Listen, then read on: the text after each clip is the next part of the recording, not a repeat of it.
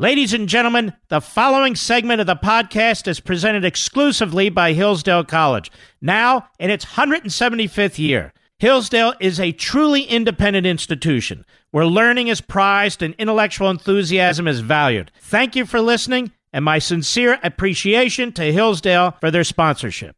He's here. He's here. Now, broadcasting from the underground command post, deep in the bowels of a hidden bunker, somewhere under the brick and steel of a nondescript building, we've once again made contact with our leader, Mark Levin. Hey, this is Doc Washburn from Mark Levin's affiliate in Little Rock, Arkansas, KARN. Delighted to be filling in for the great one again, and glad he's having a chance to recharge his batteries and stuff, and he will be back after next week, fresh and ready to attack the new year with a vengeance. So I want to start with a clip from presidential historian Doug Wead. He's author of the new book, Inside Trump's White House, for which he was given broad access to the president and the administration. He was on Fox this morning with Molly Line, and he dropped this bombshell. Cut one, go. And as far as Russian collusion, I have to tell you, in my book, there's a great story in there. The Trump kids are traveling all over the world. Heads of state are pulling them aside in 2017, and they're saying, please tell your father how sorry we are about this Russian collusion nonsense. So there you go. If you're the president of China or president of France, you can't wait 2 years for the Mueller report. You have your own secret service. There's 120 intelligence services in the world. Every one of them checked this out. They knew within 24 hours that this was a bogus story. The future of their country depended on knowing that. So this has kind of lingered on a little too long. All right, now, let's consider that. The fact that everyone knew there was nothing to the Trump-Russia collusion hoax. That foreign governments were apologizing to President Trump early on in the process. Let's consider that in light of the big news today from Aaron Klein over at Breitbart about the late Senator John McCain and his alleged complicity in Spygate. Did you hear about this yet? Late Senator John McCain provided disgraced former FBI Chief James Comey with 5 separate reports from Christopher Steele that the FBI didn't previously possess related to unsubstantiated allegations of collusion between Russia and President Trump's 2016 campaign. And that's buried deep in the Justice Department's recent Inspector General report. There have long been questions about why it was necessary for John McCain to pass Christopher Steele's anti-Trump dossier to Comey on December 9th, 2016, several weeks after the November 2016 presidential election. We've known about this for quite a while. By then, Steele had already met numerous times with FBI agents to provide them with his controversial reports. Steele, however, had been terminated as an FBI source in the fall of 2016, and the excuse was that he had spoken to the news media. Now, the Inspector General report discloses McCain gave 5 new Christopher Steele reports to James Comey that the FBI did not previously possess, showing that McCain served as a conduit for Christopher Steele's information to reach the FBI, even after the British ex-spy was formally cut off as an FBI source. It's not clear whether McCain knew at the time Steele had previously been terminated as an FBI source, but, that hardly matters, right? The IG report also verifies that an aide to John McCain obtained the Steele reports directly from Fusion GPS co-founder Glenn Simpson, meaning that when McCain transferred the anti-Trump charges to James Comey, he had to have known that the material originated with a firm that specializes in controversial opposition tactics. Fusion GPS was paid for its anti-Trump work by Trump's primary political opponents. Let me see. Who was that again? Trying to think. She was supposed to be the first female president. Oh, yeah, Hillary. Fusion GPS was paid for its anti-Trump work by Hillary's 2016 presidential campaign and the Democrat National Committee via a law firm called Perkins Coie that seems to be always in the middle of this kind of stuff. Here's the money quote from the IG report. Quote, several weeks later, On December 9th, 2016, Senator John McCain provided Comey with a collection of 16 Steele election reports, 5 of which Steele had not given the FBI. McCain had obtained these reports from a staff member at the McCain Institute. The staff member at the Institute had met with Steele and later acquired the reports from Simpson, unquote. Now, the unnamed McCain staff member is known to be David J. Kramer, who also infamously provided BuzzFeed with a Steele dossier. BuzzFeed published Steele's full dossier January 10th, 2017, 10 days before President Trump's inauguration, setting off a firestorm of news media coverage about the Steele dossier, a dossier which the whole mainstream media had avoided like the plague before that because nobody could nail down any veracity and everybody was afraid to touch it.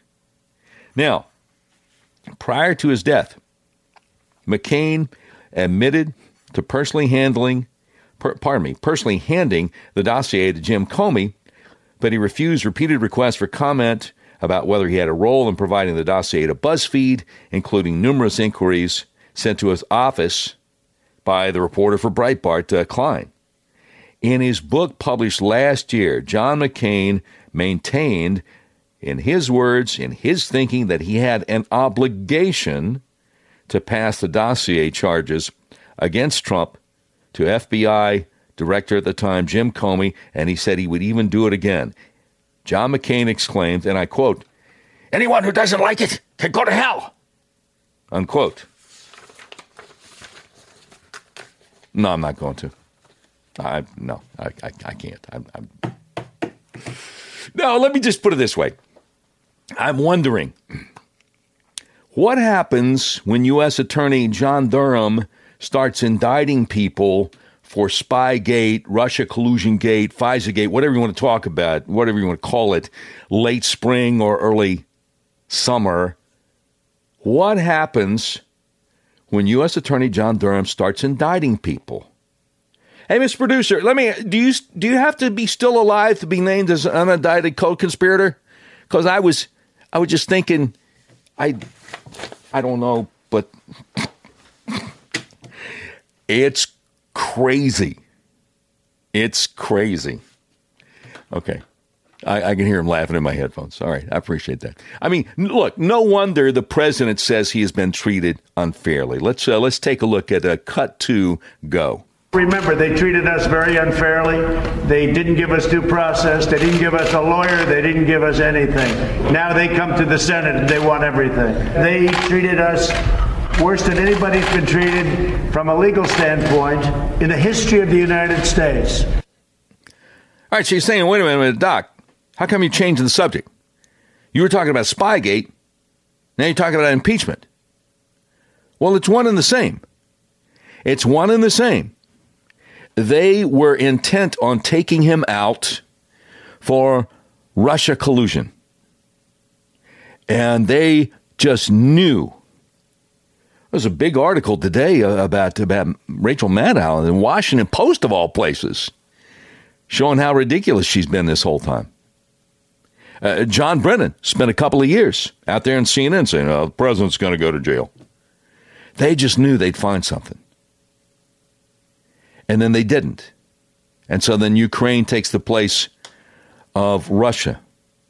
And something, again, will take the place of that because they won't give up. Again, you cannot separate the impeachment sham from Russiagate. It's all part of the Democrats' attempt to overturn a legally elected president who is too big a threat to the established order.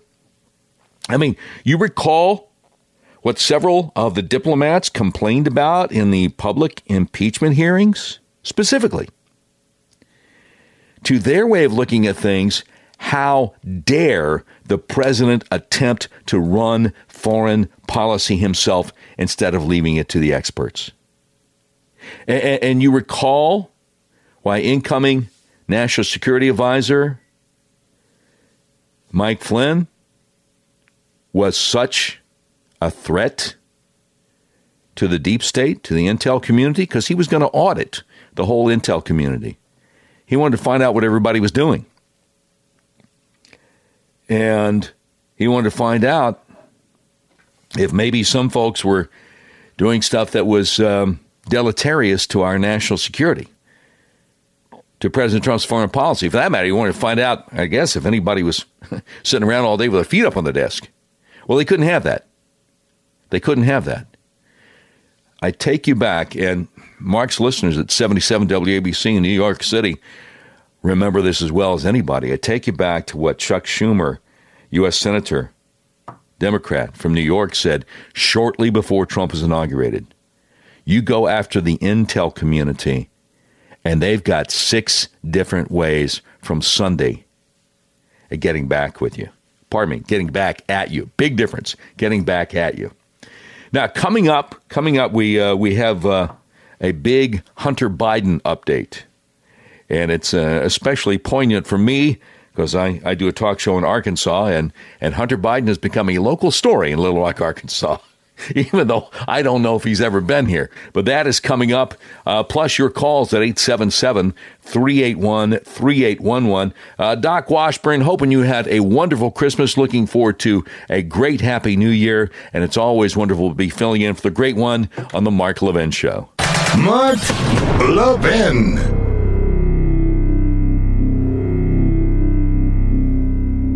As we celebrate the Christmas and holiday season, we often pause to consider our many blessings. Hillsdale College thanks you for loyalty as it celebrates 175 years of blessings. Now, since 1844, Hillsdale has held fast to its mission to provide the kind of education essential to preserving free government. And for decades, the college has extended its educational mission on behalf of liberty through a variety of outreach programs. Perhaps you receive Imprimis for free every month, or have taken one of Hillsdale's excellent free online courses, or have attended one of Hillsdale's free regional events. You know of Hillsdale's refusal to take even 1 penny of government money. Now, this independence allows the college to focus on promoting its core principles: learning, character, faith, and freedom without government interference. So during this season of blessings, Hillsdale thanks you for your partnership in extending its mission to the country.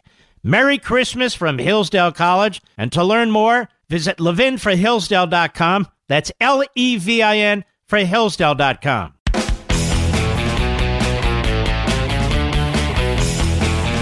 All right, Doc Washburn in for the great one from Little Rock, Arkansas. So, Hunter Biden update. I came across several different things to the update here.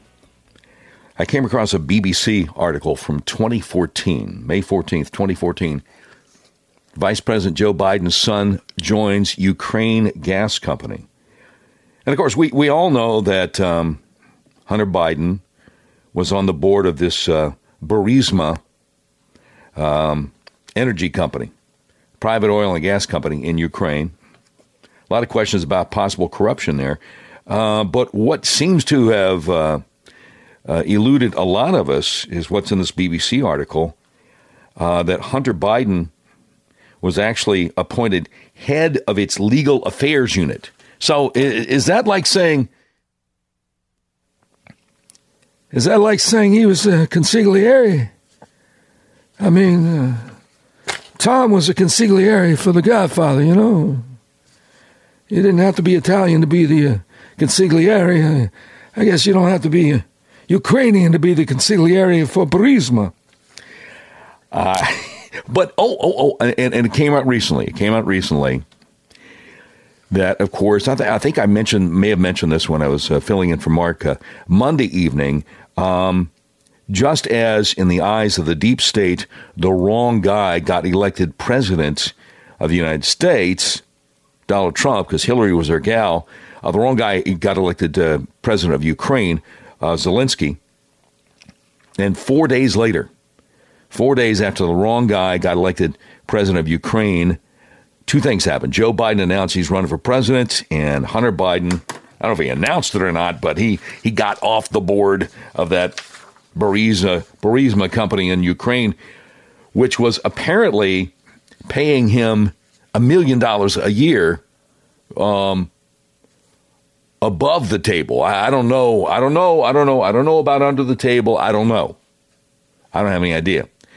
But way back in 2008, Tom Brokaw, the NBC Evening News, of all people, actually asked Joe Biden a tough question when he was running for vice president. So cut 17, go. A reference to your son being hired right out of law school by a big company here in Delaware that is in the credit card business, MBNA. He got about $100,000 a year, as I recall. You received $214,000 in campaign contributions from the company and from its employees. At the same time, you were fighting for a bankruptcy bill that MBNA really wanted to get passed through the Senate, making it much tougher for everyone to file bankruptcy. Senator Obama was opposed to the bill. Among other things, you couldn't, in fact, claim that you had a problem because of big medical bills. You voted against an amendment that would call for a warning on predatory lending. I'm listening to this going, good grief. I don't expect Tom Brokaw from NBC to just be nailing Biden, saying, look, this looks really bad. It just point after point after point after point. But then Tom Brokaw gives Biden a chance to respond, and it's just amazing. Cut 18, go. You opposed efforts to strengthen the protection of people in bankruptcy. This has been an issue that you've heard about before. Your son was working for the company at the same time.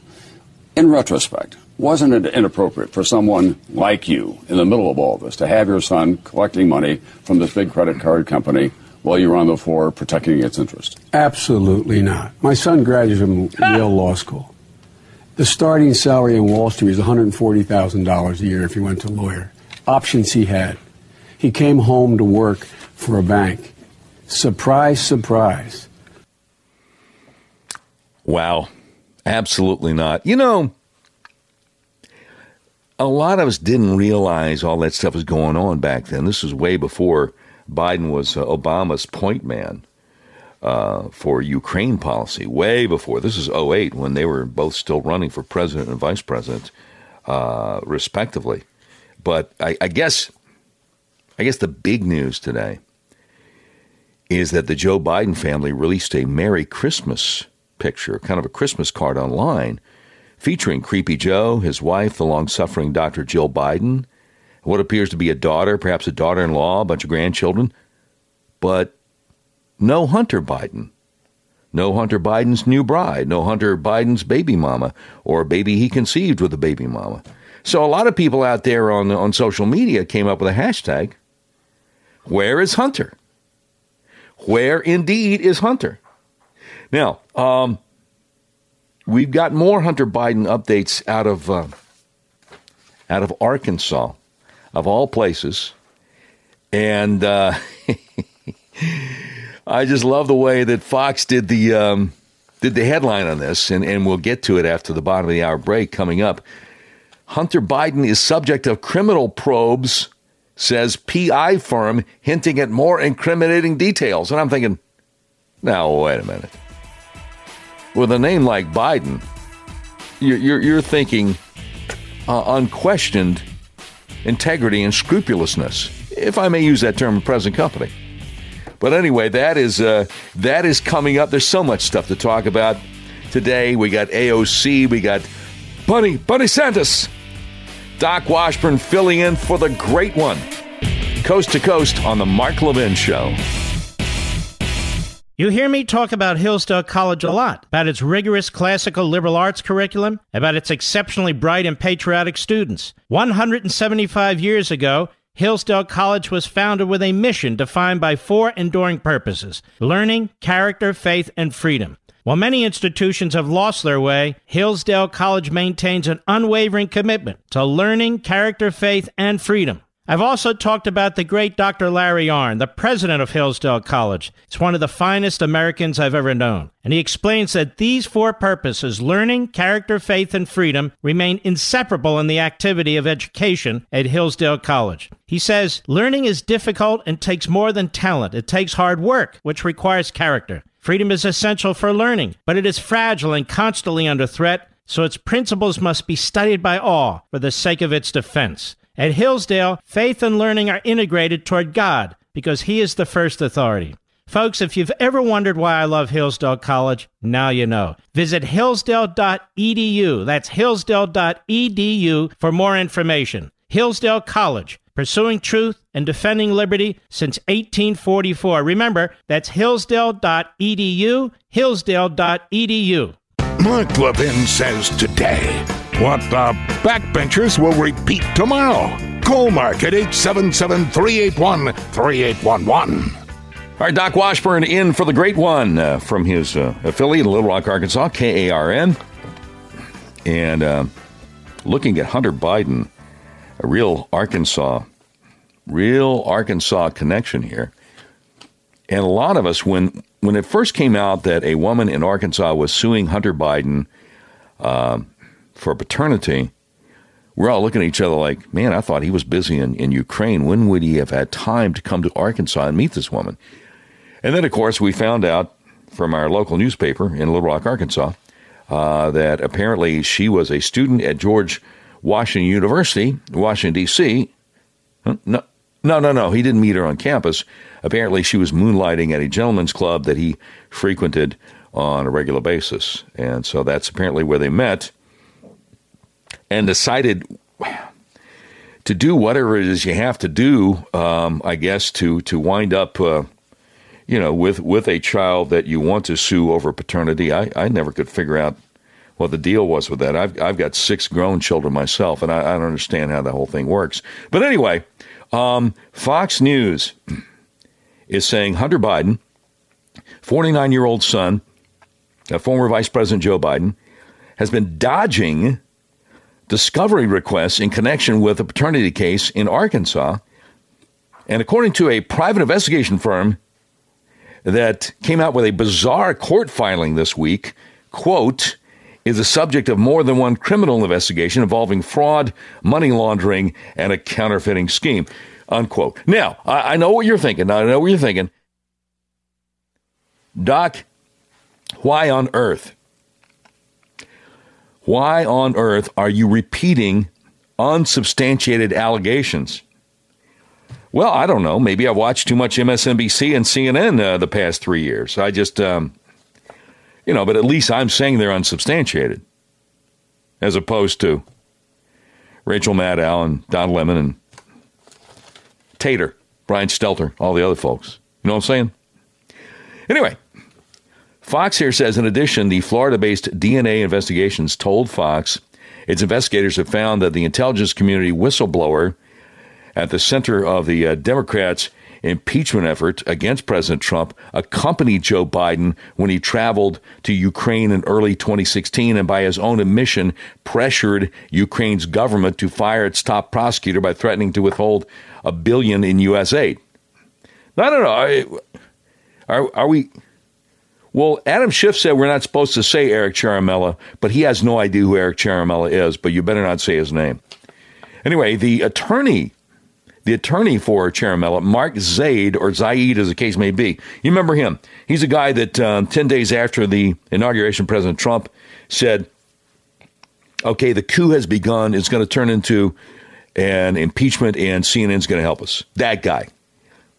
He didn't respond to Fox News' request for comment on the claims from the PI firm out of Florida, which Fox News has not independently verified. Now, again, ordinarily, you don't want to go with stuff that's not been independently verified. I mean, unless you're trying to take a president down.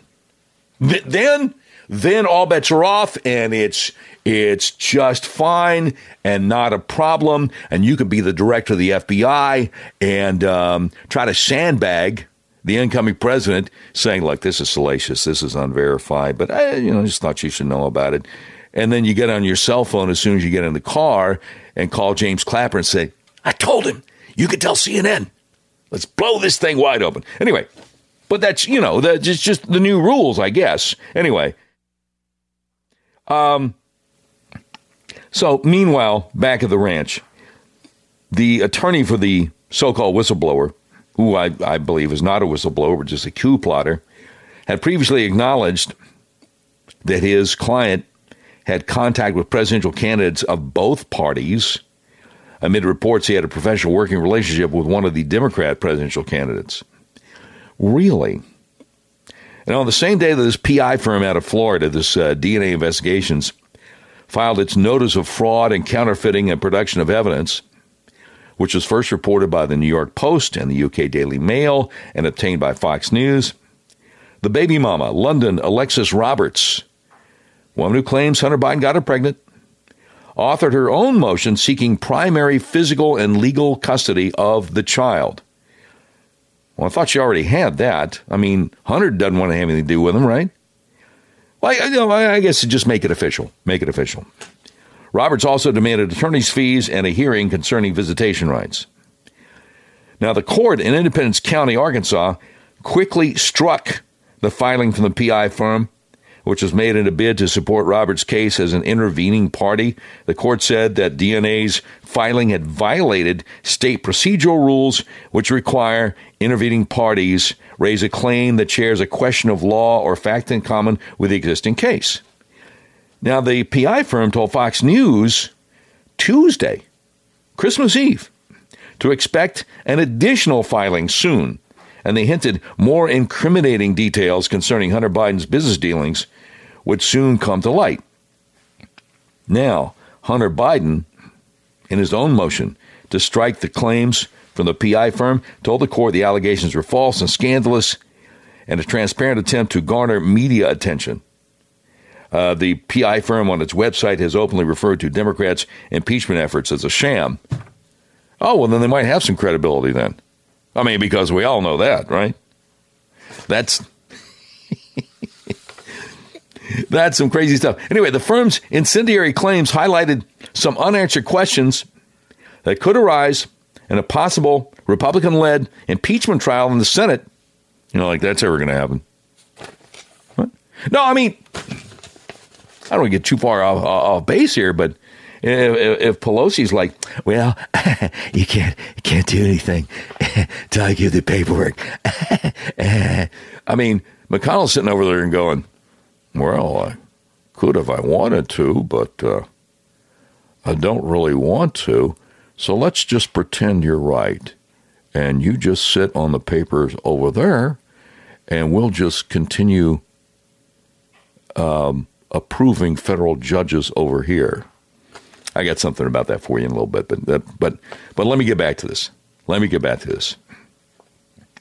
The PI firm out of Florida, who has incendiary claims about Hunter Biden, one of them, most notably, after leaving the vice presidency, Joe Biden attended a conference at which he discussed a previously unreported meeting in Ukraine for the first time, and the PI firm apparently is all over this. And if you listen to talk radio, you have probably heard the clip of Biden at the Council on Foreign Relations conference in early 2018. But I'll just tell you what he said. I said, I'm telling you, you're not getting the $1 billion. I said, you're not getting the $1 billion. I'm going to be leaving here in, I think it was about 6 hours. I looked at them and said, I'm leaving in 6 hours. If the prosecutor's not fired, you're not getting the money. Well, son of a bitch, he got fired. And they put in place someone who was solid at the time. Now, we all remember that. Now, the prosecutor, Victor Shokin, was fired March 2016, had widely been accused of corruption himself. However, publicly available records show Joe Biden did not officially travel to Ukraine in 2016. So the PI firm told Fox News it believed Biden did not take Air Force Two for the trip. In its filing, this PI firm out of Florida asserts Hunter Biden and his business associates established bank and financial accounts with Morgan Stanley et al. For the Ukrainian natural gas company Burisma Holdings Limited for a money laundering scheme, among other ventures. I wonder if Rudy knows the PI firm, because, you know, Rudy came back from Ukraine recently and was talking about a multi-billion-dollar money laundering scheme. You remember that? And he said he gave the information to the president. Remember that? And then Attorney General William Barr is interviewed the other day by Martha McCallum on Fox, and she said, well, you know, would you be interested in any evidence that Rudy might have come up with? Well, we're interested in evidence anybody comes up with. Anyway, be that as it may, the PI firm out of Florida says one alleged scheme accumulated over $156 million And they claim that their filing was necessary because Hunter Biden was failing to answer reasonable and basic questions in the paternity case. And they said it had the PI firm had been actively investigating Hunter Biden and his partners since August of 2016. Interesting. I wonder who's behind that. That's fascinating. Hunter Biden, of course, here, Fox says was a board member of Burisma. We all know that, which had been under investigation before then Vice President Joe Biden pressured Ukraine to fire its top prosecutor. In his July 25th call with Ukraine's president that ultimately led to his impeachment, President Trump suggested Ukrainians look into the circumstances of the prosecutor's termination, including Joe Biden's boast he had the prosecutor fired. On the phone call, Trump said, and I quote, Biden went around bragging that he stopped the prosecution, so if you could look into it, it sounds horrible to me. There's a little ... there in the middle of it. He also said, we've been through a lot. He was asking if Ukraine could do a favor for our country. And, you know, one of the things that never gets brought up, well, I'm sure Mark has talked about it, but never gets brought up in the mainstream media. Late in his term, President Clinton signed a treaty with Ukraine. And that treaty lays out, it requires the President of the United States and the President of Ukraine to cooperate with each other on investigations of and prosecutions of corruption in Ukraine.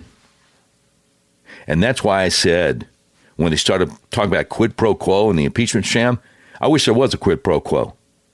I wish there was.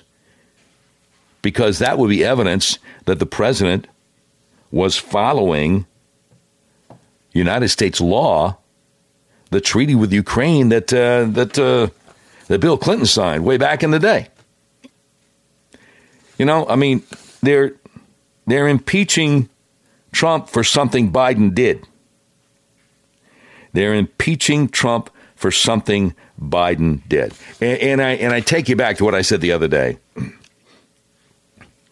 The next hearing, the next paternity hearing on the Hunter Biden saga is in Batesville, Arkansas on January 7th, which is a Tuesday. And Rudy, if you're listening, I just think it would be hilarious.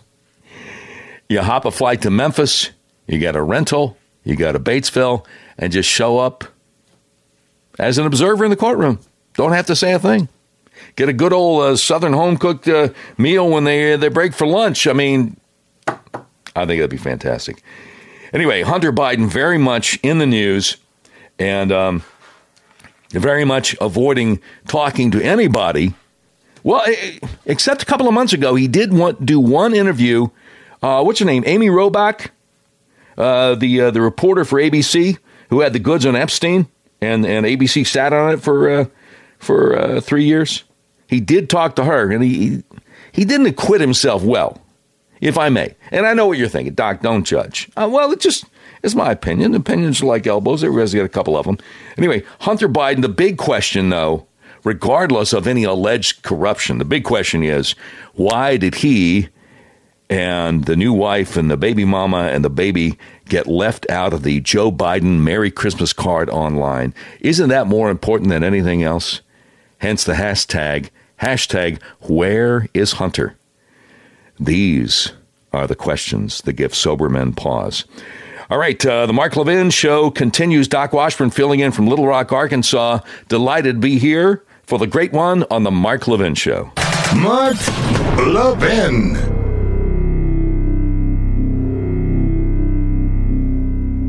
As we celebrate the Christmas and holiday season, we often pause to consider our many blessings. Hillsdale College thanks you for loyalty as it celebrates 175 years of blessings. Now, since 1844, Hillsdale has held fast to its mission to provide the kind of education essential to preserving free government. And for decades, the college has extended its educational mission on behalf of liberty through a variety of outreach programs. Perhaps you receive Imprimus for free every month, or have taken one of Hillsdale's excellent free online courses, or have attended one of Hillsdale's free regional events. You know of Hillsdale's refusal to take even 1 penny of government money. Now, this independence allows the college to focus on promoting its core principles: learning, character, faith, and freedom without government interference. So during this season of blessings, Hillsdale thanks you for your partnership in extending its mission to the country. Merry Christmas from Hillsdale College. And to learn more, visit levinforhillsdale.com. That's Levin for Hillsdale.com.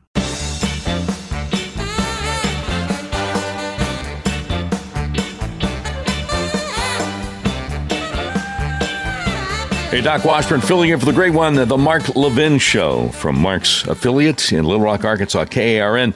The one thing I didn't get to about Hunter Biden before the break is that the attorney for the woman suing him over the paternity has filed a motion saying that Hunter Biden still hasn't provided financial records as ordered by the circuit judge, and he's calling for Hunter Biden to be held in contempt of court, but by the same token, he's like, hey, we don't want to have anything to do with that PI firm out of Florida saying that Hunter Biden is the subject of several criminal investigations. We don't want him going to jail because it's really hard to get child support payments out of someone who's in jail. So there may be some conflicting things going on there as far as who wants what. What I like to do is grab a couple of callers at 877-381-3811. Let's go with Keith in Hutchinson, Kansas. Keith, you are on the Mark Levin Show with Doc Washburn filling in. What's up? Hey, Doc, I lived in Arkansas one time in Fort Smith, and I met Bill Clinton over there in Van Buren.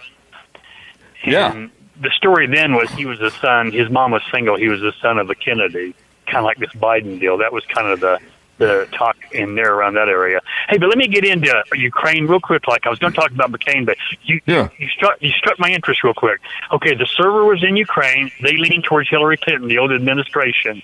Okay, and then of course Zelensky was elected in 2016. Yeah, and by then they had already started the investigation, the new parliament, the new attorney general, and they were already talking about the Burisma and Hunter Biden. Okay, then 4 months later, now think about it for a second. Yeah. Here comes Biden getting into the presidential election. Well, now, 4 days later, not 4 months later. Now think about this for a second. Also, the Obama administration, way back in 12 or 13, had already updated Yovanovitch on the conflict of interest of it. Now, this goes back to the Obama administration. Now, for the listeners, Yovanovitch, of course, was the ambassador to Ukraine. I'm sorry, go ahead. Okay, now let's go further to this now. Okay, now on McCain, let's go back to McCain now for a second. McCain hated Trump so bad he didn't even want him at his funeral.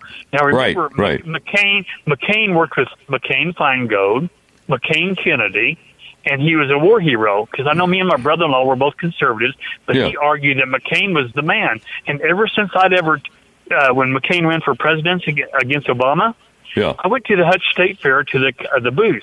I could not get one piece of literature on McCain other than that he was more of a military war hawk. Okay, now follow me now.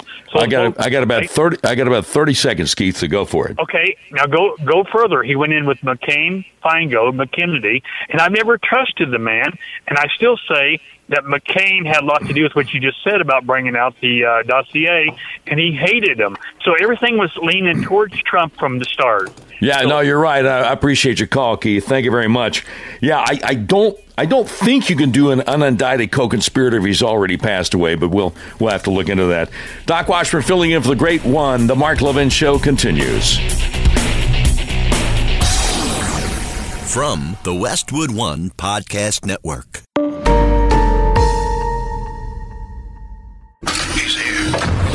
He's here. Now, broadcasting from the underground command post, deep in the bowels of a hidden bunker, somewhere under the brick and steel of a nondescript building, we've once again made contact with our leader, Mark Levin.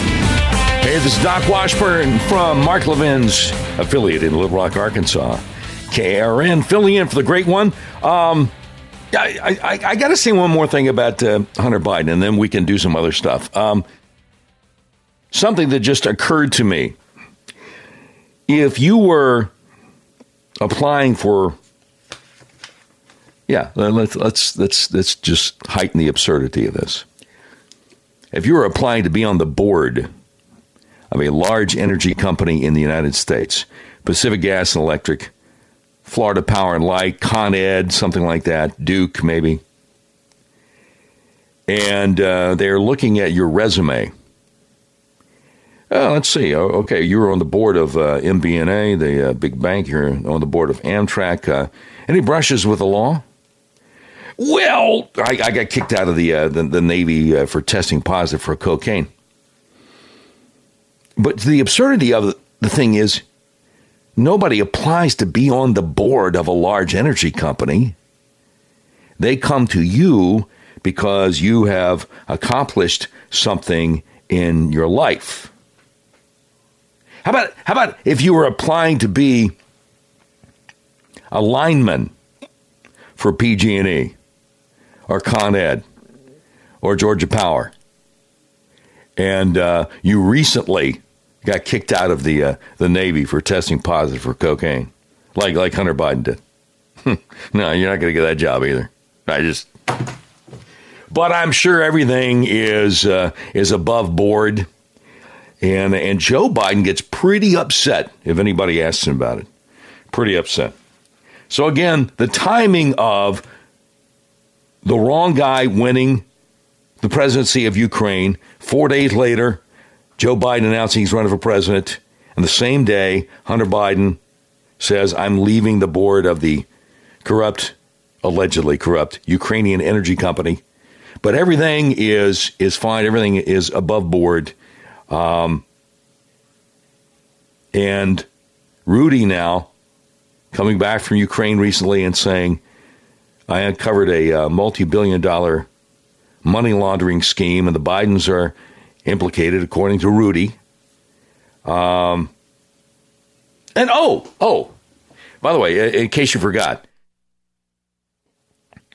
had a caller at the end of the last hour talking about a server being in Ukraine. CrowdStrike is the company that the DNC had look at their server when they said it was hacked by Russia. They wouldn't let the FBI look into it. And CrowdStrike is the company that has the Ukrainian connections there. But I keep hearing the sound of President Trump's voice ringing in my ears, something he said several times in the past few months. We got it all. We got it all. In other words, investigating who was trying to do what in the coup attempt, in the attempt to take him down, which began maybe not in 2016. Maybe not in 2016. Maybe in 2015. And for that matter, maybe Trump was not the only guy going for the Republican nomination that was being investigated. Who knows? Who knows?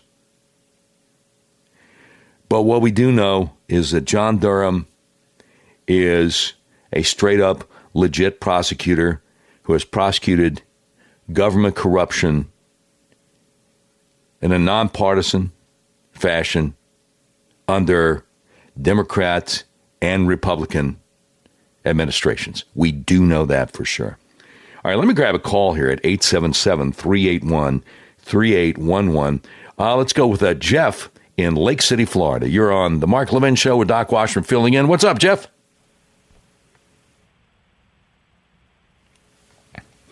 Well, Jeff, is that a Marcel Marceau impersonation?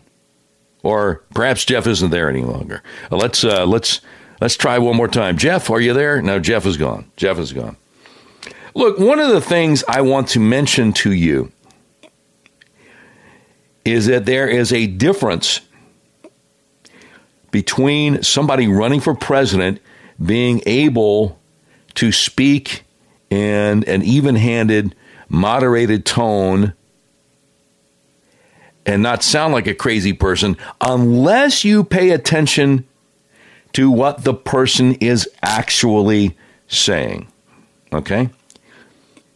we have a lot of mainstream media out there saying that Mayor Pete Buttigieg, I don't know when to stop, South Bend, Indiana, is actually a moderate Democrat.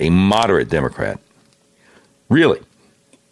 Well, did you know that he told the reporters for the Des Moines Register, as he's trying to campaign out there for the Iowa caucuses, the Iowa caucus, did you know he told those reporters, Mayor Pete, that he doesn't believe people should go to jail for possession of drugs?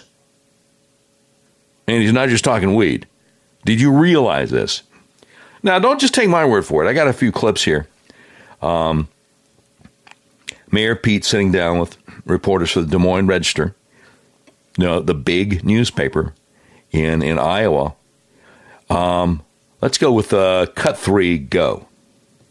More in the direction of criminal justice reform. I would not have said even 5 years ago that what I believe now, which is that incarceration should not even be a response to drug possession.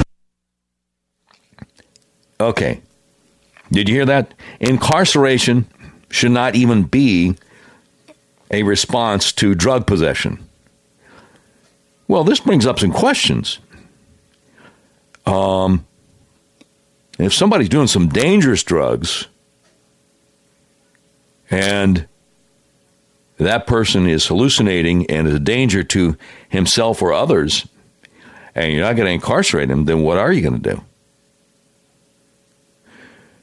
Because in a sense, committing someone to a mental health facility, committing someone to rehab against that person's will, is that really all that different from incarceration? Or are you just going to let people run wild in the street and you wind up like San Francisco with people pooping all over the sidewalks? Interesting. But Mayor Pete has more reflections about the drug problem here in America. Cut 4, go. But what I've seen is that while there continue to be all kinds of harms associated with drug possession and use, it's also the case that we have created, in an effort to deal with what amounts to a public health problem, we have created an even bigger problem, a justice problem, and its own form of a health problem. If you think about the adverse impact on a child. We have kids in South Bend who've grown up with the incarceration of a parent as one of their first experiences. That makes them dramatically more likely to wind up themselves having an encounter with the criminal legal system. Okay, so Mayor Pete is saying we have kids growing up in South Bend, Indiana, and their first reflection on life, at a very young age, is daddy's in jail. Okay, and that's tough. That's tough for a child. Would it be tougher, though, if instead of putting daddy in jail, you just let daddy keep on cooking meth in the kitchen and it blows up and permanently maims the 2 or 3 year old? Because that kind of thing does happen in the United States of America. Which is worse, growing up or, spending the first 2 or 3 years of your life, daddy's in jail, or being a toddler and daddy's cooking meth in the kitchen and you get 3rd-degree burns? Unfortunately, the folks at Des Moines Register don't seem to quite look at it the same way I do. Okay, we got another cut from Mayor Pete. Cut, go. I've always been skeptical of mass incarceration, but now I believe more than ever that we need to take really significant steps, like ending incarceration as a response to simple possession. It doesn't like mass incarceration. So should the state prison or the county jail be just a little boutique with just a handful of people? Mass incarceration. In other words, okay, all right, we got about 50 people in this big state prison, but that's enough. We don't want 100 because that would be mass incarceration. I have no idea what he means by that, but the Des Moines Register reporter asked for clarification, not about the mass incarceration comment but about the idea of we don't want to incarcerate people for possessing drugs. She wants some clarification on this, and God bless her for asking. Cut 6, go. And on that, is that across the board? So if it's meth or coke or ecstasy, any drugs, if it's possession, incarceration isn't. And then he interrupts her when she's saying, like, meth, coke, I mean, ecstasy, really, anything? And so Mayor Pete tries to clarify for her. Cut 7, go. That's right. It doesn't mean legalization of everything. And, one issue that gets dramatically less attention than some other forms of addiction is something like synthetic marijuana, for example. So he spends 8 words. That's right. It doesn't mean legalization of everything. And then he tries to change the subject, talking about synthetic marijuana and how dangerous that is. Okay. You're not going to legalize everything, but you're going to stop putting people in jail for having meth or heroin or cocaine or the synthetic marijuana, which he later says is kind of like rat poison. It's amazing how someone's voice can give you the impression that the person is intelligent and reasonable, but when you actually pay attention to what he's saying, this guy's crazy. This guy's crazy, and he's not moderate. Maybe moderate for a Democrat running for president, but not moderate. All right. Wow. More calls coming up straight ahead at 877-381-3811. Doc Washburn filling in for the great one on the Mark Levin Show. Mark Levin.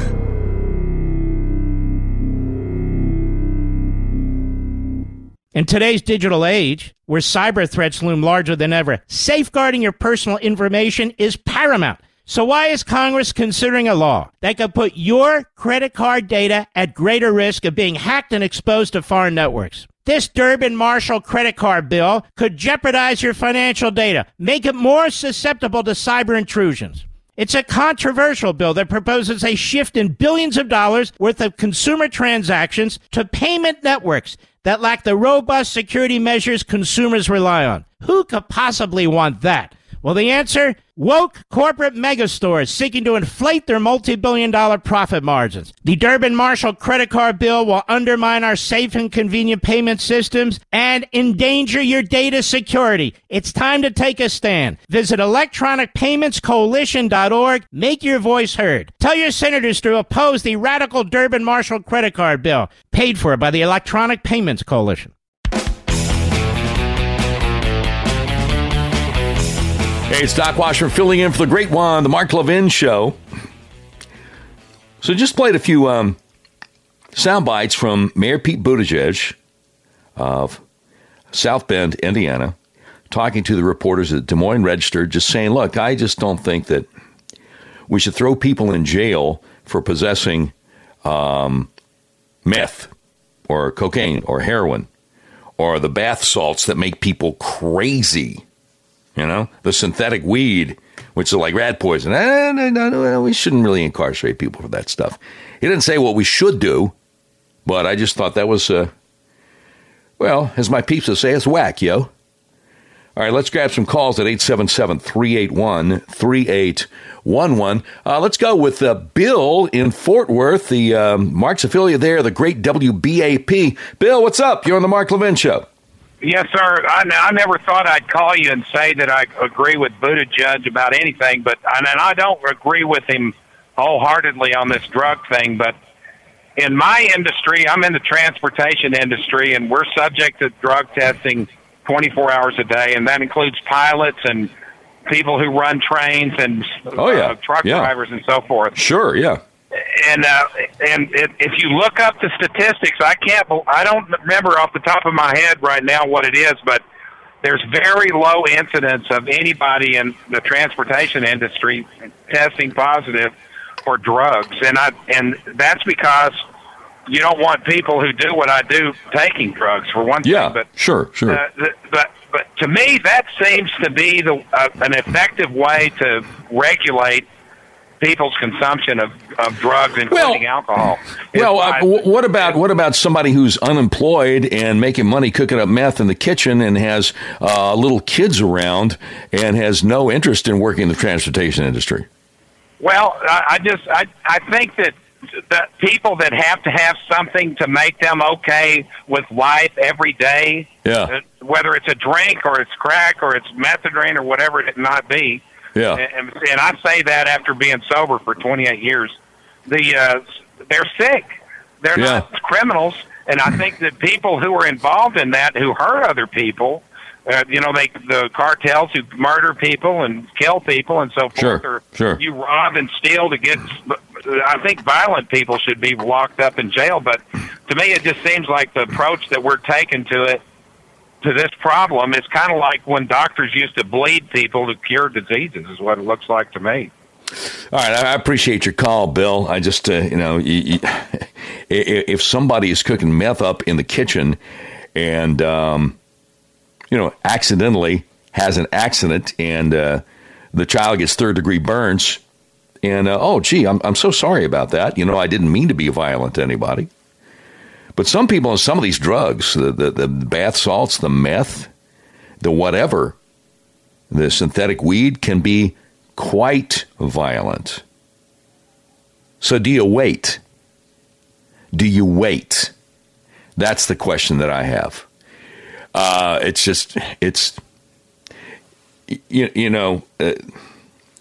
If you have drugs that tend to make people violent, I remember when we had a Bay County Sheriff's Office, when I was in Panama City, Florida, did a tutorial for us about meth. And this is like 15 years ago at least. And they would explain that somebody would break into his own grandmother's house, and instead of, while she's asleep, instead of stealing valuable jewelries and silver and gold or whatever, will beat her to death for $20 because the person's on meth and can't figure out, the real world. You know what I'm saying? So I think there's certain drugs that, you can say it's a sickness, say whatever you want, but I don't think people should be running around with that stuff. More of your calls coming up at 877-381-3811. I'm Doc Washburn, in for the great one. It's the Mark Levin Show. The Mark Levin Show, where the Reagan Coalition meets every day. Call now, 877-381-3811. Hey, Doc Washburn filling in for the great one from Little Rock, Arkansas. That sounds like the Perry Mason theme. My parents used to watch that all the time. Oh, really? It is? I got it right? Yeah. The defense attorney that would turn around and turn the tables on whoever was lying about his client. You'd have a Perry Mason moment at the end of the episode. That's wild stuff. It's sure it's still on YouTube. All right, so 877-381-3811, of course, is the number to call. We played some audio a little bit ago of Mayor Pete. Now, the mayor of, I keep on wanting to say Notre Dame. He's not the mayor of Notre Dame. He's the mayor of South Bend, Indiana, where Notre Dame is. And the mainstream media keeps on saying, he's a moderate Democrat. Look, anybody who tells me that he or she is in favor of abortion all 9 months, any reason whatsoever, I'm sorry, I count you out. You're not a moderate anything. But there are other examples in which he's not a moderate anything, one of which is he doesn't think people should go to jail for possessing drugs. And God bless her. Again, the reporter from Des Moines Register was like, okay, wait, so you mean like any kind of drugs, like meth or cocaine or ecstasy? He's like, yeah, no, not. No, it shouldn't go to jail for that. So I don't know what his plan is, but I don't think it's a good one. And, if you've seen what's going on in San Francisco and L.A., it's a really bad one. Why do you want to turn the rest of the country into that? All right, let's start grabbing some callers. Jim in Brooklyn, of course, listening to the great 77 WABC. Jim, you're on the Mark Levin Show. Doc Washburn, what's up? Yeah, a lot of Americans may not remember it, but years ago, we used to have groups like the House Un-American Activities Committee that investigated subversive operations here. Yes, sir. We also had the FBI put out publications on the Soviet operations in the country. Well, the communist Soviets, everybody were calling for those things to be eliminated, and of course, through the Democrat Party, all of that was eliminated. So America is totally, absolutely vulnerable to enemy operations, particularly of the Marxist type. Now, in the late 60s, a very important Soviet defector, General Jan Sainer, defected 1968 or 69. Yeah. He was also the head of the Administrative Organs Department, Soviet intelligence, so he knew about all the operations around the world. When he defected, he had very important information. As soon as he got here, the New York Times and Washington Post worked to discredit him. As soon as he landed, they were already putting out reports that this is a bad guy.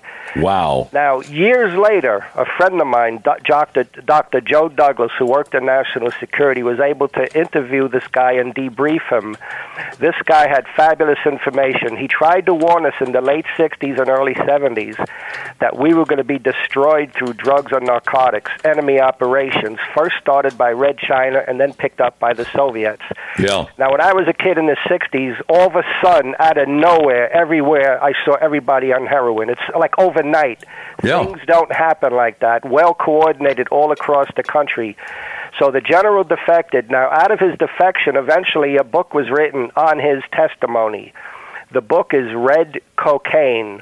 Now, there's two versions of it. You want the one put out by Edward Harl Publishers. Okay. And the editor was Chris Story, who was an advisor to Margaret Thatcher of England. He lays out the whole thing, and this came out like in the 90s. So we were warned beforehand about major drug operations. They set up training centers to train people from the Caribbean. They were concentrating on getting blacks and Hispanics involved in the drug sales and distribution. They were going to compete with the mafia. The mafia would bring, the old Italian mafia would bring a suitcase of heroin in. Now, Sure. Decades later, they're coming in by the ton, by the tens of tons in one shipment. The idea was to devastate the youth of the capital of this country, create big economic and health problems, and also create racial hostilities. Yeah. Now, if the blacks ever saw this, they would become, I think, very conservative. They would be fanatical Trump supporters. Now, here's something else you can look up. There was a major heroin bust in New York years ago. I exposed it 4 years before the FBI arrested everybody. Wow. And this drug guy was directly connected, very close to a very prominent political family. So it was a Chinese communist operation in New York. So if you Google Paul Lai, that's L-A-I, Paul Lai, L-A-I, Paul Lai heroin, Chinatown, New York. I called up the radio and the Bob Grant show, the old Bob Grant show. Oh, yeah, yeah. I gave the names, I gave the address, I gave the bank they're laundering money. So Wow. 4 years later, these people arrested, double life, triple life sentences, 86-count indictment. 1994, yeah. Yeah. So I called up again because this group, once this group is rounded up, there's a second group, a third group. I gave their names, the address to the banks, everything. I got contacted by important people that wanted Sure. to know how I got the information. I can't get into that. No, yeah, So understandably. I've been pretty involved. Though it's funny, in my case, I'm a high school dropout. And here I'm working, exposing major enemy operations. You would never know it, and Jim, God bless you, and I appreciate your call, and thank you for caring about your country so much. Interesting point that Jim made. And I think one of the things that we're seeing, and it's driving the DNC and the mainstream media crazy, is we keep on seeing these polls coming out about President Trump's approval rating with black folks increasing. And, you know, a few weeks ago, there were like 3 polls in 1 week, anywhere from 33 to 34.5% approval rating of this president with, I can't remember if it's registered voters or likely voters, because it does make a difference among black folks. And it's driving the mainstream media and the DNC crazy because they know they know in the past 40 years, the highest percentage of the black vote that any Republican nominee got was 14% for Ronald Reagan in 1980. And if this president were to say, for instance, forget about 33, 34%, if he were to get more than 20% of the black vote, it's the kind of landslide re-election you can't imagine. You can't imagine. All right, 877-381-3811. Let me go with Brett on caller number 4, listening on Sirius XM in Detroit, Motor City. Brett, you're on the Mark Levin Show with Doc Washburn filling in. What's up? Hey, Doc, how you doing? Not much. I just had the reason I called in was on the Buttigieg, his comments about the not incarcerating for possession or use of any drug. Yeah, that's what I want to get into. The thing that you had just mentioned real quick with the black vote and Trump coming a landslide, I could possibly see that happen as well. I think it will be landslide, but I think I think on the black vote, I think he could really. I think he should really try and work that. Really. Oh, and he is. Speak to those large, urban areas that are predominantly, go Democrat, and just tell them, hey, look throughout, the past couple decades how much it has worked. And are in such bad shape. Yeah. So what were you going to say about the thing about incarcerating for possession? Well, I one of the few things I would agree with any of the Democratic candidates on, which it isn't much, that it would have to be that.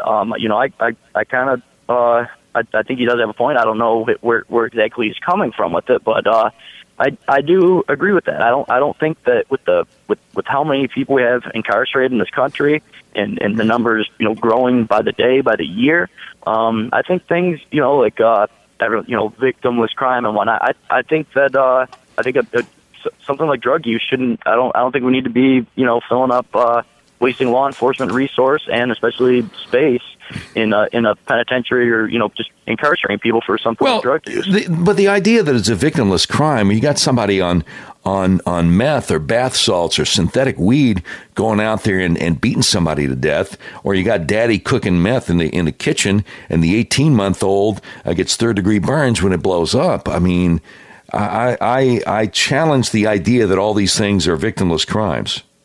Yeah, and I'd use that somewhat loosely, being victimless, but if you take it a step further, it's a whole different topic. But as far as the legalization, there wouldn't really, there wouldn't need to be a daddy cooking up in the kitchen. There wouldn't need to be, people beating someone up to steal some money to go get their fix, or they're committing a robbery and such. I see the problem, in that's inherent with an addict or drug use. That leads them to go to another crime or accidental crime, like you said, with someone in the kitchen. Right. That's a offshoot of the addiction. But I think just the drug use and the user in of themselves, I think it's almost a what do you call it?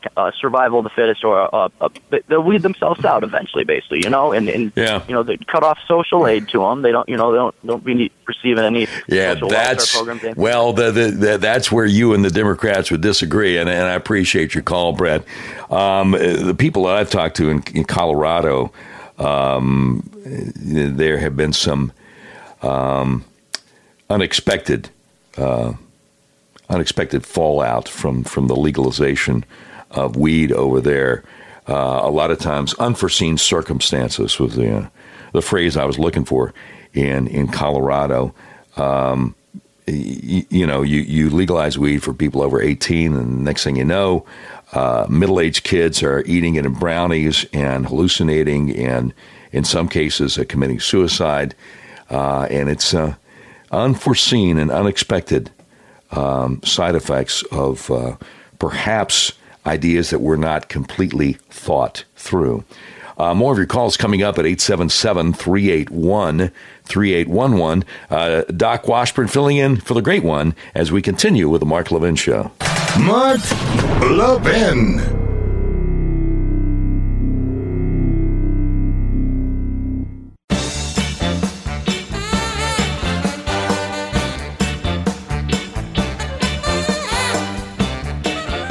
All right, the Mark Levin Show continues. Doc Washburn filling in from Mark's affiliate, Little Rock, Arkansas, KARN. The mainstream media has been telling us that Mayor Pete out of South Bend, Indiana, who looks pretty good in the polls in the Iowa caucus, is a moderate Democrat. Moderate Democrat. Now, it hasn't gotten a whole lot of attention, but apparently he agrees with the law that got passed in California recently, where it's no longer illegal to knowingly infect somebody with the HIV virus. And to me, that doesn't really seem moderate. But the other thing is, he's telling the reporters there at the Des Moines Register that people should not be incarcerated for simple possession of drugs. And a lot of people have been wanting to talk about this. And, of course, the number to call is 877-381-3811. Let's go with line one. Lou Milford, Connecticut, listening on Mark's flagship, The Great, 77 WABC. Lou, you're on the Mark Levin Show. Doc Washburn filling in. What's up? Thank you for taking the call. I hate to slam other Mark Levin listeners, but that fellow before the break doesn't know what he's talking about. I spent 14 years in narcotics enforcement. Is the war on drugs, or has the war on drugs been executed properly over the last 4 or 5 decades? Absolutely not. But we haven't been given much choice or the tools. But legalization is liberal lunacy. You will never eliminate the black market. Therefore, you will always have the violence associated with narcotic sales. And, he talked about the caller said, well, if you have legalization, people won't be getting beaten up, blah, blah, blah. No. Where are they going to get the money to buy the drugs in a free market situation if that's what he thinks is the best scenario? Yeah, because, Lou, it's not a situation where you could be like a functioning alcoholic. Some of these drugs, you can't work for a living if you're stoned out on, on meth or whatever, right? Even simple marijuana. First of all, you have to be nuts to buy it off the street because you have absolutely no idea what these kids are lacing it with. Right. That's just a fact of life. Yeah. But marijuana, over 2-3 decades, the strength of it changed dramatically, and it's almost become a hallucinogen for many first-time users. People just don't understand the nexus between violence and marijuana use. It exists. It's a very real thing. Libertarians say, oh, let people do whatever they want. Well, I'm paying for their medical coverage when they get addicted. Sure. Okay, that's spread around, and that's another thing that people conveniently want to ignore. There's no simple solution, but there is something that can be done by the government, beginning with a cartel declaration, and attack it at the top, not from the bottom up. Excellent. Lou, I appreciate your call, man. Great. Thank you very much. 877-381-3811. Let's go with a Bill listening to the great WSKY in Gainesville, Florida. You're on the Mark Levin Show with Doc Washburn. What's up, Bill? Hey, Doc. Thanks for taking my call. Regarding the victimless crime as an aspect for drugs, that is the most absurd thing I've ever heard in my entire life. Somewhere along the line, from the point of entry of those drugs getting into the country and getting across the country into the urban neighborhoods and into the hands of whoever the end user is, a crime and a victim is committed, and a victim is, and a victim is there. Yeah. Somebody got stabbed, somebody got robbed, somebody got shot, somebody was killed, somebody was beat up. Or even if somebody got a hold of the Sudafed is cooking up meth in the kitchen, that could blow up and the little kids could get hurt. Oh, absolutely. I mean, of course, that's a scenario that no one wants to predict, but you have to look at this in exactly that manner. You have to look at it from a preventable state, from every aspect you can possibly, like a multifaceted diamond. You cannot just assume that, oh, well, it's okay, it's a victimless crime. Somebody was just only had a couple of grams of weed on them. that couple of grams came across the country in some way, manner, shape, or form in pounds, in tons, or whatever, and whatever drug you want to link it to, okay? But somewhere along the line, from however it enters into the country till it gets to that end user, Doc, okay, a crime was committed, and there is a victim to that crime. That's absurd. Absolutely, Bill. Purpose in America. I appreciate your call, Bill. We're out of time, but I appreciate that. Very good point. And as the previous caller pointed out, most marijuana is so much stronger now than it used to be. It's a lot of it is very dangerous. All right, starting off the next hour, what are the biggest hoaxes of the year? We'll talk about it. Doc Washburn continuing for the great one on the Mark Levin Show. From the Westwood One Podcast Network.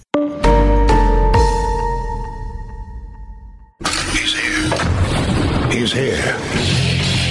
Now, broadcasting from the underground command post, deep in the bowels of a hidden bunker, somewhere under the brick and steel of a nondescript building, we've once again made contact with our leader, Mark Levin. All right, it's Doc Washburn filling in for the great one, the Mark Levin Show from Mark's affiliate KARN in Little Rock, Arkansas. I want to spend a few moments here, starting off hour number 3, talking about the biggest hoaxes that the media pushed in the year of 2019, since we're almost at the end of it. And of course, I mean, if you're going to talk about hoaxes in the mainstream media, the Trump-Russia collusion hoax, the dossier. I mean, how often were we told that it was the real deal? How often were we told that Mueller's coming for you, baby, and you're going? And it was just all over the mainstream media. And have there been any apologies? Have they learned anything? You know, speaking of which, I was talking to the guys about this during the break. How is the mainstream media in 2019 similar to the old Seinfeld show? No learning. They never learn. So they always fall for it. Another example is Jussie Smollett. Now, let's think about this now. Jussie Smollett, a guy I'd never heard of before, on a show that I had seen some commercials for, but I'd never watched, and the overwhelming majority of Americans had never watched, a show called Empire. And he comes out with some ridiculous claim that in the dead winter in Chicago, in an upper-class, very wealthy, liberal neighborhood, 2 o'clock in the morning, 17 below, he comes out of a Subway with a sandwich going back to his high-priced apartment, and a couple of white guys are just loitering around 17 below with a noose made out of a rope and some bleach, and they're wearing the red Make America Great Again caps just in case they might run across a guy from a TV show that was aimed at Black America, so they never would have seen it. Hey, aren't you that blankety blank from that blankety blank show? This is MAGA country. Really? Really, this is MAGA country. And you got the mainstream media just running with it.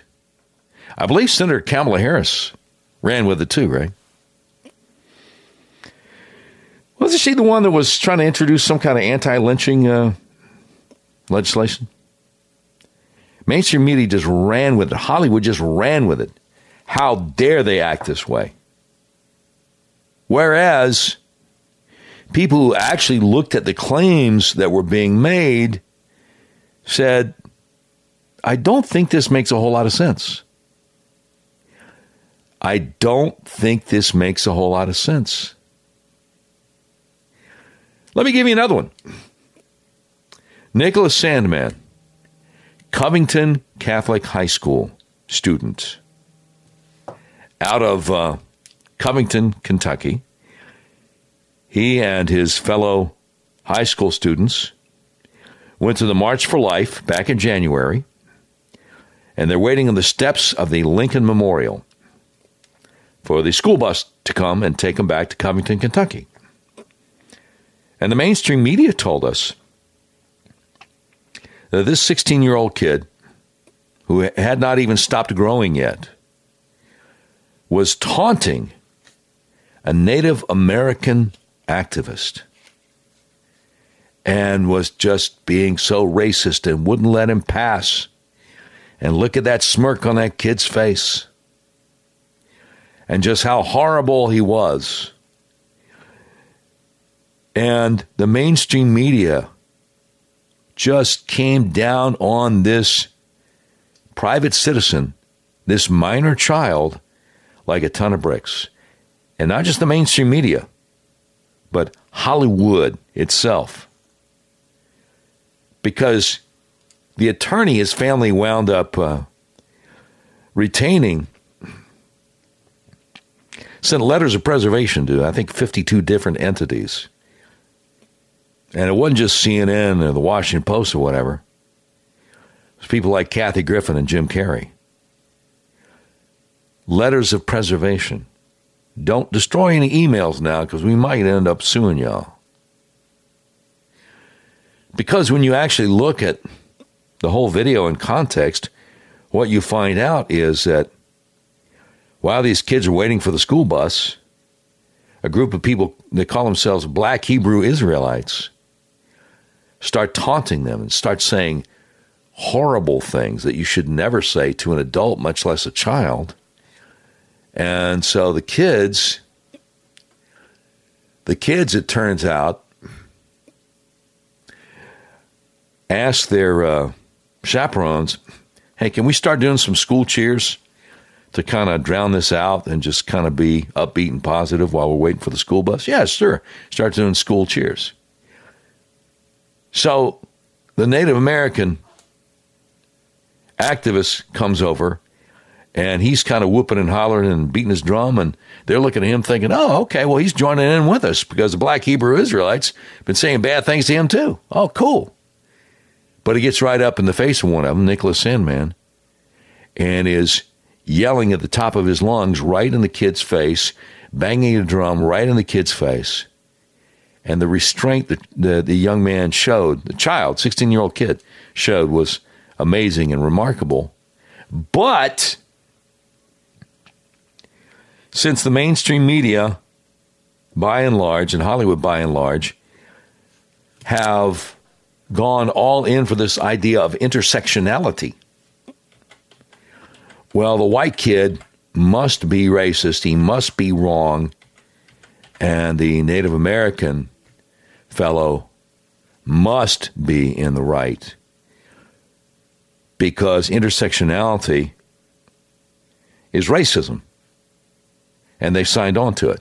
Intersectionality, the interconnected nature of social categorizations such as race, class, and gender as they apply to a given individual or group, regarded as creating overlapping and interdependent systems of discrimination or disadvantage. So forget about what Dr. King said about hoping that someday people will be judged by the content of their character instead of the color of their skin. No. By definition, because the guy beating the drum and yelling in the face of the kid is Native American and the kid is Caucasian, then Hollywood and the mainstream media turn the full force of their ire and their venom on the Caucasian kid who did nothing wrong. Nothing wrong. So I guess the big three hoaxes of this year would be, of course, Spygate, the dossier, Russia collusion. And you fold the impeachment into that because, let's face it, the impeachment, they've got nothing. 2 articles of impeachment have nothing to do with anything in the Constitution saying you could, a reason, that you could impeach the president for. So that's one. You got Covington Catholic High School kids on the steps of Lincoln Memorial. That's another. You got Jussie Smollett. That's another. Those are the three big hoaxes of the year that I can think of. But maybe I'm missing. Am I missing any hoaxes? 877-381-3811. Perhaps there are some other hoaxes out there. Let me go ahead and grab a phone call, because we're talking about the soft coup that they've been trying against Trump and the hoaxes all around that. Let's go with Jay in Belvedere, Illinois, listening on XM Sirius. Jay, you're on the Mark Levin Show. Doc Washburn filling in. What's up, brother? Hey, Doc. Long time listener, first time caller. I've just been playing around with my head here, and is Trump, and I just get the feeling that many people are all wrapped up in the Trump. It's like dangling the carrot over here, when the real issue really is the coup d'etat, as you just mentioned. Yeah, I mean, there's factions and powers so powerful and so pervasive throughout the world, let alone this country, that I think the outrage would be even greater. I mean, it's all about Trump, and there's something seriously wrong in this country. Well, yeah, because, he pointed out, we got to make sure this never happens to any president again. If they could do this to me, what could they do to you? And what could they maybe do to another president on down the line, unless we hold people accountable? He realizes that it's not just about him. It's about how powerful the deep state has become, right? Well, absolutely, and it's been in the works. It's no longer conspiracy theory. People used to laugh at us, and people like me, and now it's come to the forefront, and they don't even hide it anymore. But I'm just talking about in general the American people as well. I talked to some friends over the holidays and this and that, and I tried to explain to them that it's much bigger than Trump. It's much bigger than we can even imagine. This pervasiveness is, as said, just trying to take this country over, and it's just a repeat of history, and maybe in a different way, in a more sophisticated way. But I'm just maybe the whole thing. Yeah, and I appreciate your call, Jay. And maybe instead of trying to take the country over, they're trying to keep regular American citizens from taking it back, because the question is, how much power has the deep state had for so many years? Again, I said it on an earlier hour on the Mark Levin Show. Right before Trump was inaugurated, Chuck Schumer, Democrat senator, United States Democrat senator out of New York, said if you go against the intel community, they got 6 different ways from Sunday of getting back at you. Well, if you're the president, they shouldn't have any ways of getting back at you. They work for the President of the United States, who works for us. What are some of the big hoaxes of the year? 877-381-3811. I would hope you're a regular listener to the Mark Levin Show, you would agree. Jussie Smollett, Covington Catholic High School, and definitely the Russiagate hoax would be 3 big ones. Am I missing anything? Give us a call. Doc Washburn filling in for the great one as the Mark Levin Show continues. Mark Levin.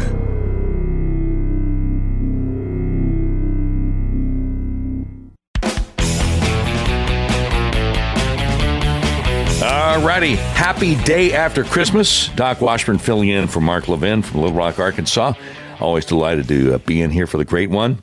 Talking about what are some of the biggest hoaxes that the mainstream media either fell for or knew were hoaxes and tried to get over on us and the liberals, the liberal politicians. The one big one, of course, Russiagate, Spygate, Pfizergate, whatever you want to call it, the Russia collusion hoax. Then you got the Jussie Smollett hoax, which made no sense whatsoever. The Covington Catholic High School hoax. What am I missing? 877-381-3811. Let's go with Mike in Boise, Idaho, home of Boise State, listening on XM Sirius. Mike, you're on the Mark Levin Show with Doc Washburn filling in. What's up, brother? Hey, Doc, I just wanted to remind you and perhaps all your listeners that the ongoing hoax of climate change is probably one of the most overriding and consequential hoaxes. Ah, yes. Yes. I don't know how I forgot about that. Yeah, no, you're absolutely correct. But as Greta Thunberg would say, how dare you? Absolutely. But, you can't look at the trees and not see the forest, or vice versa here, because I think this climate change hoax is touching every single aspect of a human being's life. And you know what drives them crazy? What drives them crazy, Mike, is when you ask them, well, why don't you call it global warming anymore? Why do you call it climate change? And they don't know. And the reason is because apparently the globe was actually cooling for 18 years, and they're afraid somebody's going to find out we weren't actually warming. So if you call it climate change, that's such a vague, amorphous description that could literally mean anything, right? Good. I mean, you and I call that weather. Yeah, right. And the other thing I wanted to just mention with regards to this hoax is when I was in 6th grade, and again in 12th grade, which was about 1981, this group of scientists back in those days was reminding us of how soon we were going to be in another mini ice age by the year 2000. Yeah. Yep. So didn't happen, not going to happen, and even if it were happening, there's not a whole heck of a lot you and I can do about it. No, you're absolutely correct, Mike, and I appreciate your call. If it's real, then would Barack Obama have just spent almost $12 million on a beachside estate on an island, Martha's Vineyard, which, I guess 10 or 11 years from now will be flooded? Could you still get a 30-year note in Miami to buy stuff on the waterfront? And for that matter, there's Al Gore. Now, I'm living in my palatial mansion in Malibu, overlooking the soon-to-be stone-cold dead Pacific Ocean, unless more people buy carbon credits from the company that I own. Ever since Tipper left me, I've been carbon neutral because she took all the SUVs, and sometimes I get a little retro groove, just want to make sure all the votes are counted. But I believe that Greta Thunberg is a prophet. I mean, it's insane. It is a cult. I'm wondering how many of these people would be willing to, when Sean talks about don't drink the Kool-Aid, that means something. I wonder how many of these people would be willing to drink the Kool-Aid with Jim Jones back in Guyana, almost 40 years ago. It's crazy stuff, y'all. It's crazy stuff. Use the noggin the good Lord gave you. Think these things through. The Mark Levin Show continues. Doc Washburn filling in. More talk about the biggest hoaxes they try to put over on us. Wonderful being here for the great one. Mark Levin, the conscience of conservatism. Call Mark now at 877-381-3811. All right, Doc Washburn filling in for the great one. I was thinking about what the voice guy said. Mark Levin, the conscience of conservatism. And I just have to say something because Mark's not going to say it himself. He's not doing this show for his health. Every time you tune into Mark Levin, he is trying to stand up for the American ideals of freedom and liberty and our Constitution, our founding documents like the Declaration of Independence, and trying to sound the warning cry that there are people out there, there are entities out there that are trying to take down our way of life.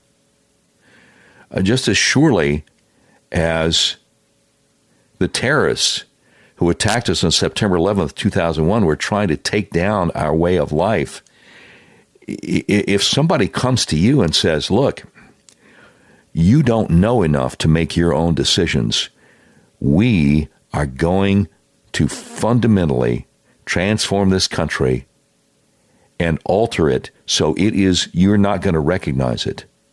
We're taking over. You've got too much freedom. And we're taking over, and we're going to call the shots. No longer will you be allowed to call the shots. I mean, you get to the same place, don't you? You get to the same place. We're talking about the biggest hoaxes of the year, since we're coming up on the end of the year. And I mentioned, of course, the Russia collusion, Spygate, FISAgate, whatever you want to call it. And there's compelling evidence out there now that the FISA court knew way back that things were screwed up and didn't seem to have done anything about it. And so that's out there. More will be coming out on that. Another, the Jussie Smollett hoax. Another, the hoax that Nicholas Sandmann and the kids from Covington Catholic High School in Covington, Kentucky did anything wrong in the steps of the Lincoln Memorial the day of the March for Life. Of course, somebody brought up the climate change hoax, no question about that.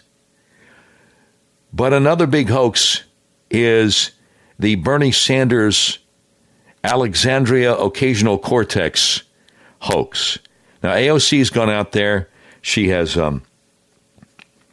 endorsed Bernie Sanders for president, and she just did a rally at Venice Beach, L.A., for Bernie. A lot of people out there, and I think you need to hear. I think you need to hear some of the things that she is saying, because I'm telling you, there are people out there who get their news from their friends on Facebook, and they think that Bernie's just wonderful. Just wonderful. They think AOC is just wonderful because they don't know any better. And as we say here in the South, bless their hearts. But let's hear a few clips from AOC before we go back to your calls. Cut 8, go. These last few weeks in Congress, we've been passing appropriations budget after budget. And one of those budgets was the defense budget. And what we're seeing and what we just passed was a budget that was $120 billion more than Obama's budget leaving in his last year in office. $120 billion more. Excuse me, what party is in charge of the U.S. House of Representatives? I believe that would be AOC's party, the Democrats, right? But her base voters, her fans there in the crowd, they're not going to make that connection, and she's not going to tell them. All right, cut 9, go. Now, I think it's really critical that we think about this for a second. Because not once was I or anyone I know asked whose taxes are going to go up to pay for that. So nobody asked you about this. This is your party, right? And you voted to pass it, right? And nobody asked you whose taxes are going to go up. Well, nobody's taxes are going up. The debt's going up. I mean, I don't expect you to understand that. And, I could try to explain it to her, but I couldn't understand it for her. More AOC, just insanity with cut 10, go. Not once was I asked, are we going to tax the rich or tax the middle class? Not once. This is not just some kind of campaign line. This is reality. We only talk about raising taxes when it comes to taking care of our kids and saving our planet and establishing health care. It is an ultimate hypocrisy. Well, the ultimate hypocrisy here, AOC, is the idea that you could not have had a conversation with Nancy Pelosi, the leader of your party in the House, if you didn't want to. The ultimate hypocrisy is the idea that this Green New Deal that you pushed, that your former chief of staff, Saikat Chakrabarti, what a name. Anybody remember him?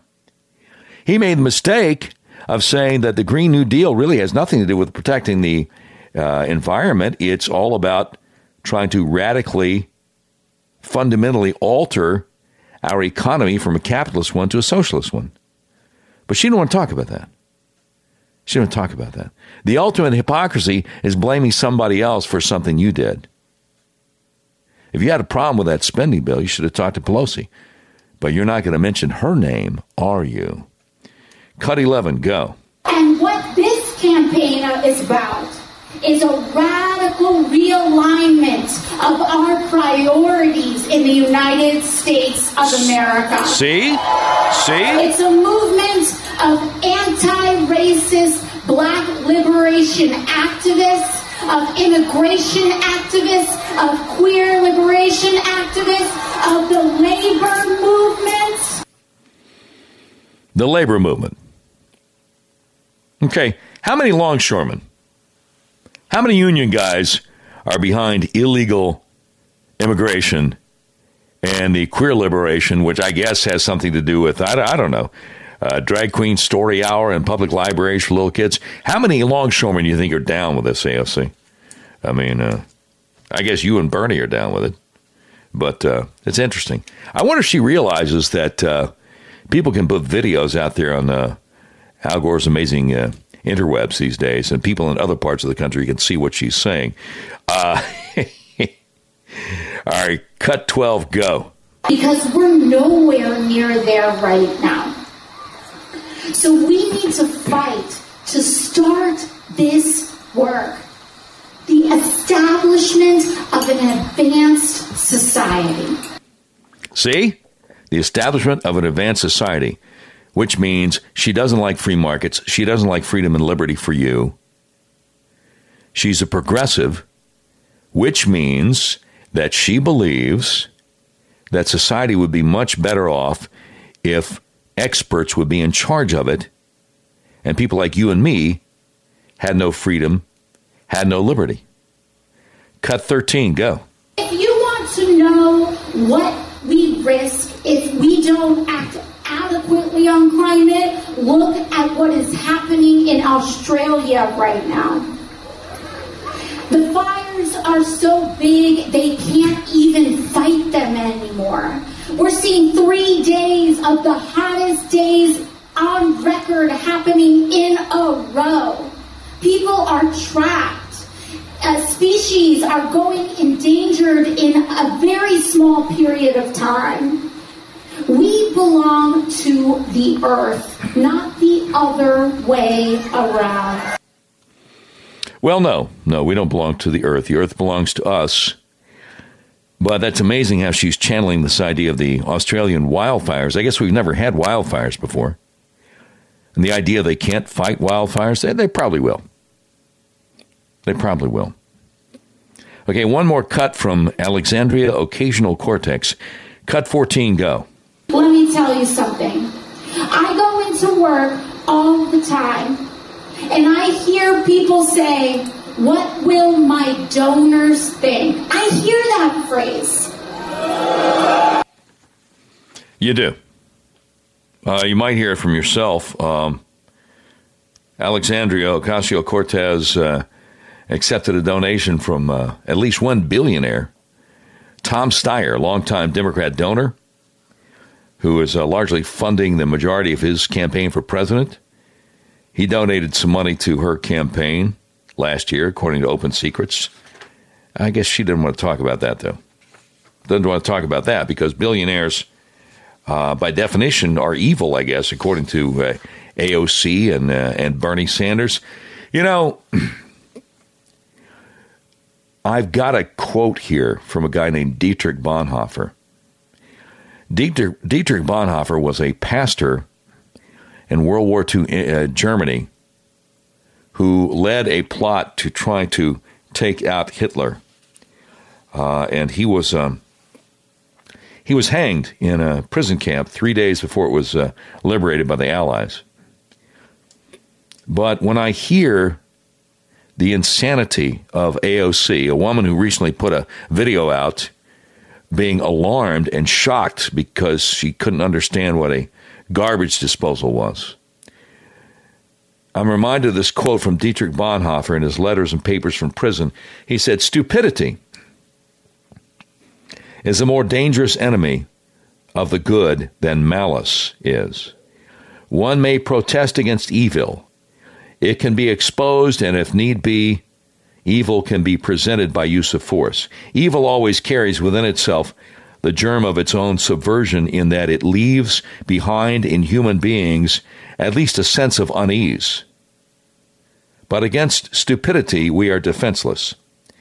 Neither protests nor the use of force accomplish anything against stupidity. Reasons fall on deaf ears.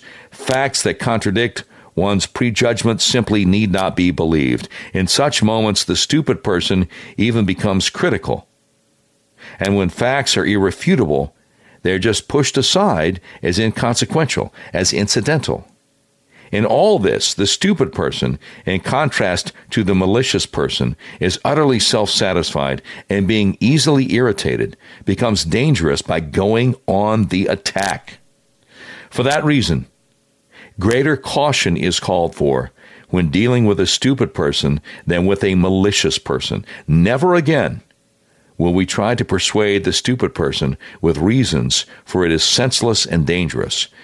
That is a quote from Dietrich Bonhoeffer, Letters and Papers from Prison. I don't know why AOC reminded me of that quote. But one of the biggest hoaxes of the year, of course, is the rise of AOC and the resurgence of the Bernie Sanders campaign.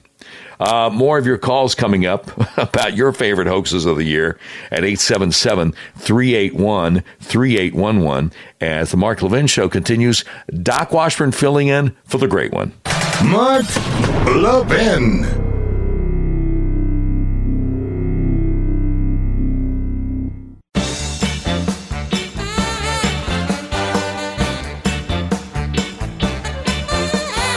Hey, Doc Washburn filling in for the great one, and just always delighted at the opportunity. A lot of big hoaxes this year as we're looking at the mainstream media for the year. The Spygate, Russiagate, Pfizergate, whatever you want to call it, of course, was the huge hoax that affected us so deeply. And we hope that William Barr and John Durham can get to the bottom of that and people will be held accountable. Of course, the Jussie Smollett hoax, the Covington Catholic High School kids on the steps of the Lincoln Memorial minding their own business hoax.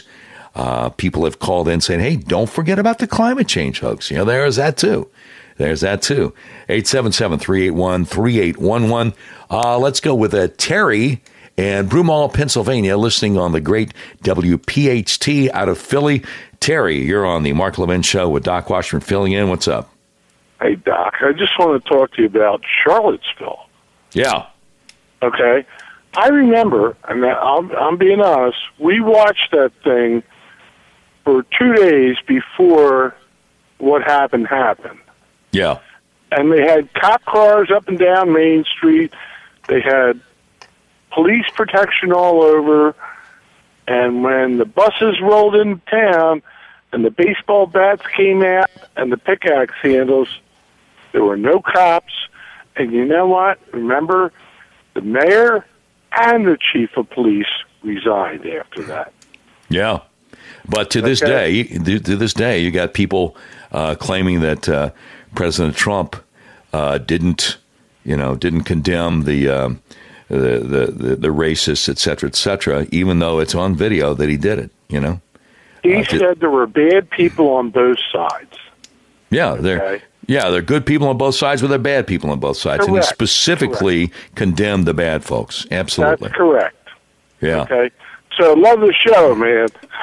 Appreciate it, Terry. Thank you very much. Appreciate you calling in.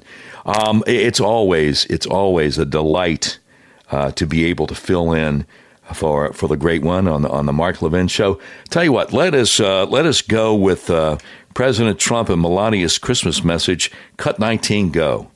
The President and I want to wish each and every American a very Merry Christmas. At this sacred time of year, Christians celebrate the birth of our Lord and Savior, Jesus Christ, and rejoice in his love for every person. We give thanks for the millions of Americans who come together to care for others with compassion and bring the warmth and bliss of this holy season to our families, our friends, our neighbors, and to those in need.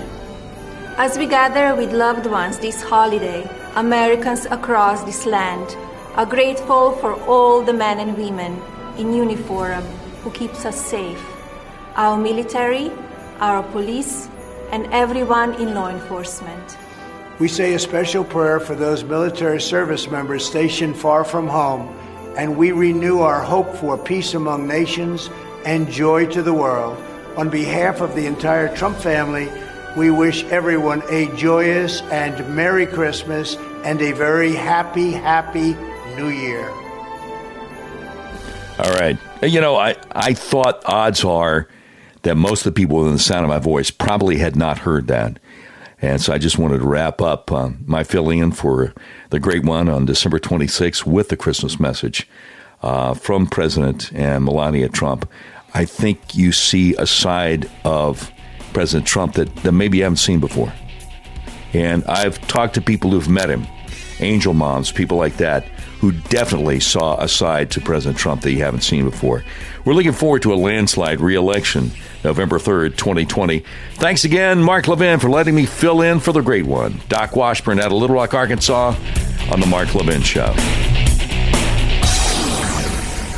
From the Westwood One Podcast Network.